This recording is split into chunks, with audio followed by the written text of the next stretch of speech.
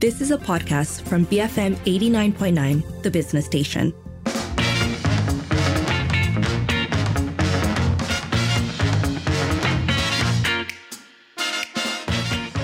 It is 5:08. You're listening to the evening edition with Sharmila and Lynn. It's time again for Popek Parlimen, where we bring you highlights from the Dewan Rakyat. So first things first, there was a continuation of the calls to repeal the Universities and University Colleges Act 1971, perhaps better known as AUKU.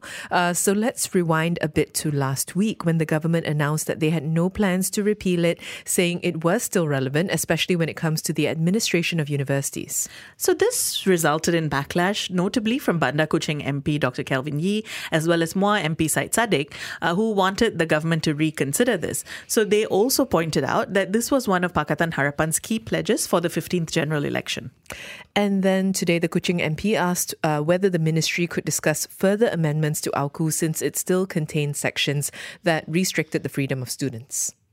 Saya memang menyokong pindaan yang telah dilakukan kepada Seksyen 15 untuk memberikan sedikit kebebasan kepada pelajar. Namun begitu, AUKU masih ada peruntukan yang masih menyekat kebebasan, contohnya Seksyen 15B, C, D, 16B dan juga Akta Institusi Pendidikan Tinggi Swasta. Ada beberapa peruntukan yang menyekat kebebasan. Saya tahu Yang Berhormat Menteri adalah seorang reformis dalam hati Yang Berhormat Menteri. Bolehkah kita bersama buat dialog dan bagaimana kita boleh mengembangkan minda anak muda dan generasi pelapis masa depan. Terima kasih Yang Berhormat Menteri. So to this, the Minister of Higher Education, Datuk Seri Muhammad Khalid Nordin, replied that the ministry will look into existing gaps within the Act, including ones that have to do with the financial accounts of student associations. Saya Yang Muhammad daripada Kuching, saya beri jaminan apa-apa kelemahan yang ada dalam AUKU, kita boleh pertimbangkan untuk kita meminda. Dan antara perkara yang telah kita dan sedang pertimbang untuk lakukan ialah meminda soal pelajar-pelajar, persatuan pelajar untuk menguruskan sendiri akaun kewangannya. Jadi itu dalam proses dan insya-Allah kita cuba bawa dalam penggal parlimen yang akan datang. That was Minister of Higher Education, Datuk Seri Muhammad Khalid Nordin. Let us know, are these amendments enough to ensure that students have the freedom to practice democracy? Do you think it's important for university students to have that space? You can call 77332900, send us a voice note or WhatsApp 018-789-8899, tweet us at BFM Radio. Moving on, Batu Pahat MP On Abu Bakar asked how the Ministry of Local Government Development intends to deal with rising house prices amidst shrinking incomes. The Deputy Minister of Local Government Development, Akmal Nasrullah Mohammad Nasir, responded by, first acknowledging that the cost of houses have indeed become too high in comparison to people's incomes and the debts that they take on. He then listed down several initiatives by the ministry to provide assistance to home buyers as well as to control the price of housing. Pertama, melancarkan inisiatif pembiayaan perumahan Malaysia, iBiaya, dengan kerjasama Kementerian Keuangan. Salah satu inisiatif di bawahnya adalah Skim Jaminan Kredit Perumahan SJKP, iaitu pembiayaan perumahan tanpa perlu membayar wang pendahuluan yang ditawarkan kepada golongan yang tidak mempunyai pendapatan tetap atau kumpulan gig ekonomi. Dan kedua, di bawah program pemilikan kediaman HOPE, Home Ownership Program, inisiatif iMiliki melibatkan pemberian insentif pengecualian duty stamp ke atas surat cara pindah milik dan perjanjian pinjaman bagi pembelian rumah pertama, rumah berharga sehingga RM1 juta. Selain itu, bagi memastikan harga rumah adalah terkawal dan mampu dimiliki, kerajaan juga telah melaksanakan beberapa tindakan seperti berikut. Iaitu pertama, memperkenalkan dasar rumah mampu milik DRMM, iaitu melalui dasar ini, kerajaan telah memperkenalkan dan menetapkan shilling harga rumah mampu milik pada RM300,000. Walau bagaimanapun, shilling harga ini turut tertakluk kepada dasar perumahan di peringkat negeri. Yang kedua, akan melaksanakan pemetaan indeks rumah mampu milik berdasarkan pendapatan median mengikut negeri dan daerah yang diperolehi daripada tinjauan laporan survey pendapatan isi rumah dan kemudahan asas 2019. Kaedah ini mengambil kira median pendapatan rakyat mengikut lokaliti berdasarkan kaedah gandaan median multiple.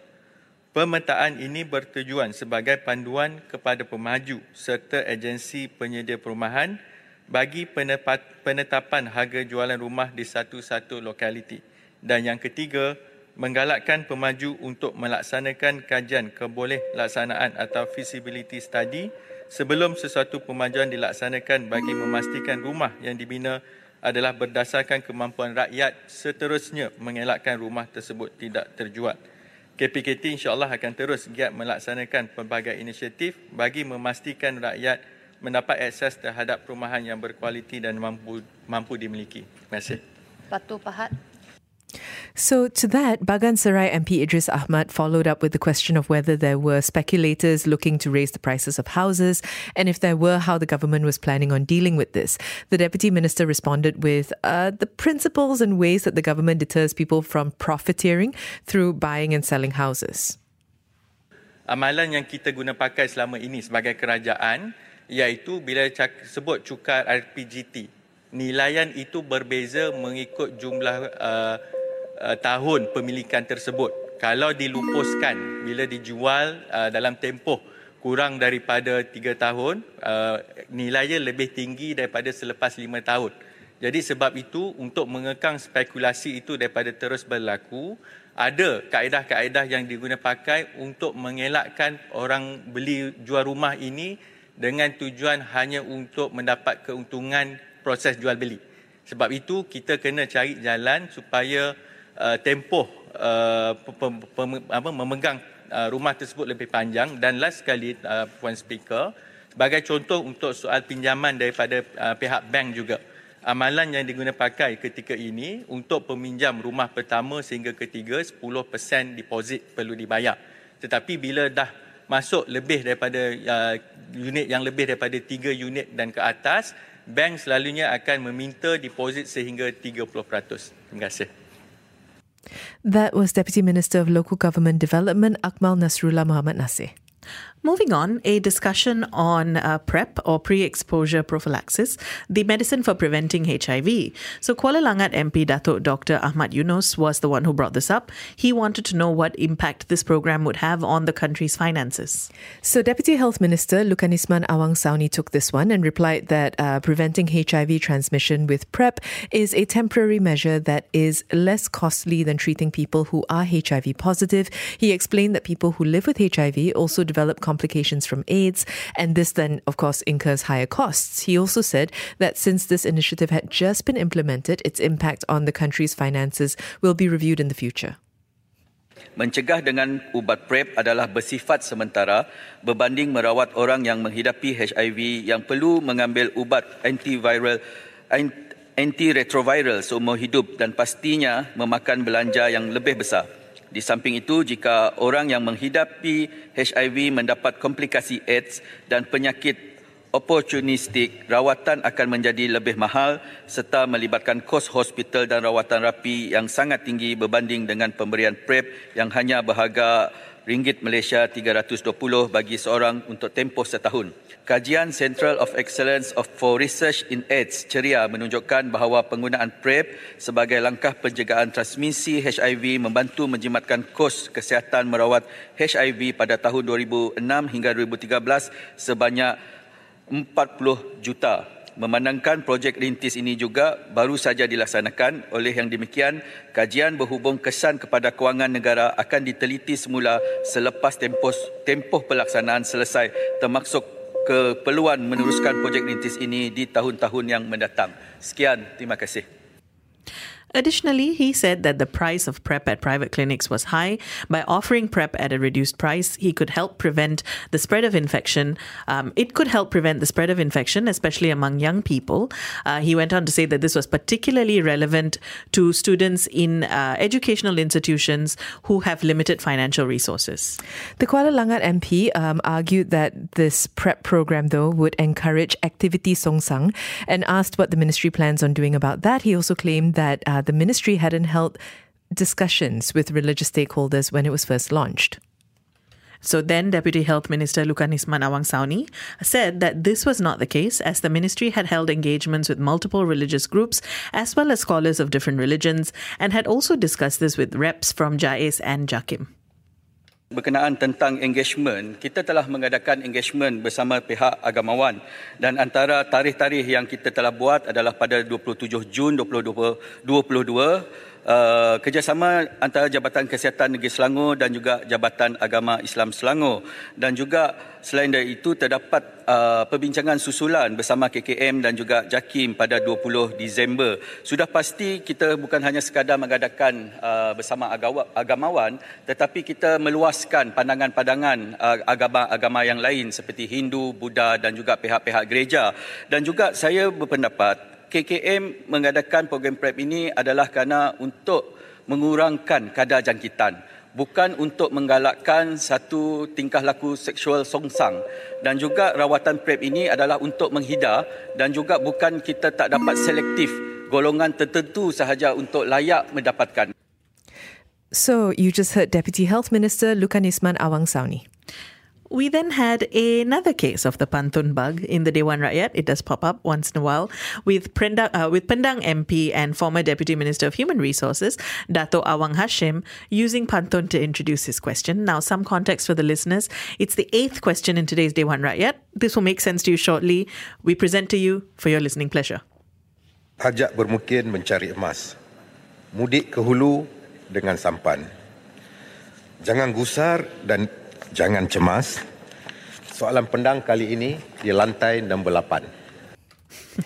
So following that, he posed his request for the government's rationale for delaying the implementation of the Minimum Wage Order 2022 on employers with fewer than 5 employees, even though it does apply to other categories of employers. The Minister of Human Resources, V. Sivakumar, replied that the decision to delay the minimum wage order for those employers had taken into account a memorandum from several parties. This memorandum noted the burdens of cost that employers were bearing from the order. He then went on to add that he hopes this delay would help SMEs establish their place in the economy. Here's his answer in full. Untuk makluman Dewan Yang Mulia, Kementerian telah menerima sejumlah 23 rayuan daripada majikan pelbagai sektor, dan terdapat juga organisasi seperti Persatuan Industri Keselamatan Malaysia, Gabungan Persatuan Pendidikan Islam Malaysia dan Koperasi Pegawai-Pegawai Lembaga Kemajuan Ikan Malaysia yang turut mengemukakan rayuan penangguhan pelaksanaan Perintah Gaji Minimum 2022 ini. Kerajaan telah membuat keputusan untuk melanjutkan pelaksanaan Perintah Gaji Minima 2022 bagi majikan yang menggajikan kurang daripada 5 orang pekerja mulai 1 Januari 2023 kepada 1 Julai 2023 di seluruh negara termasuk Sabah dan Sarawak. Keputusan penangguhan ini dibuat antaranya dengan mengambil kira memorandum daripada pelbagai pihak yang terlibat yang menyatakan bahawa mereka terpaksa menanggung kos tambahan akibat daripada pelaksanaan Perintah Gaji Minima 2022 yang akhirnya akan menyebabkan peningkatan kos pengeluaran, operasi dan juga perkhidmatan syarikat. Penangguhan tambahan selama 6 bulan ini terhadap perniagaan mikro di mana pekerjanya kurang daripada 5 orang diharap dapat memberikan peluang untuk mereka menyelaras dan mengimbang keperluan kewangan yang sedikit sebanyak akan membantu memulihkan kedudukan ekonomi mereka. That was Minister of Human Resources, V. Sivakumar. Let us know, should SMEs be exempted from this minimum wage order? You can call 77332900, send a voice note or WhatsApp 018-789-8899, tweet us at BFM Radio. That's all for today. If you'd like to weigh in on some of the other topics we were looking at as well, earlier we heard about the call to repeal the Universities and University Colleges Act of 1971, better known as AUKU. We also talked about rising house prices amidst shrinking incomes, the delay in the implementation of the minimum wage order for employers with less than 5 employees. Share your thoughts with us. You can call 7733 2900, send a voice note or WhatsApp 018 789 8899, tweet us at BFM Radio.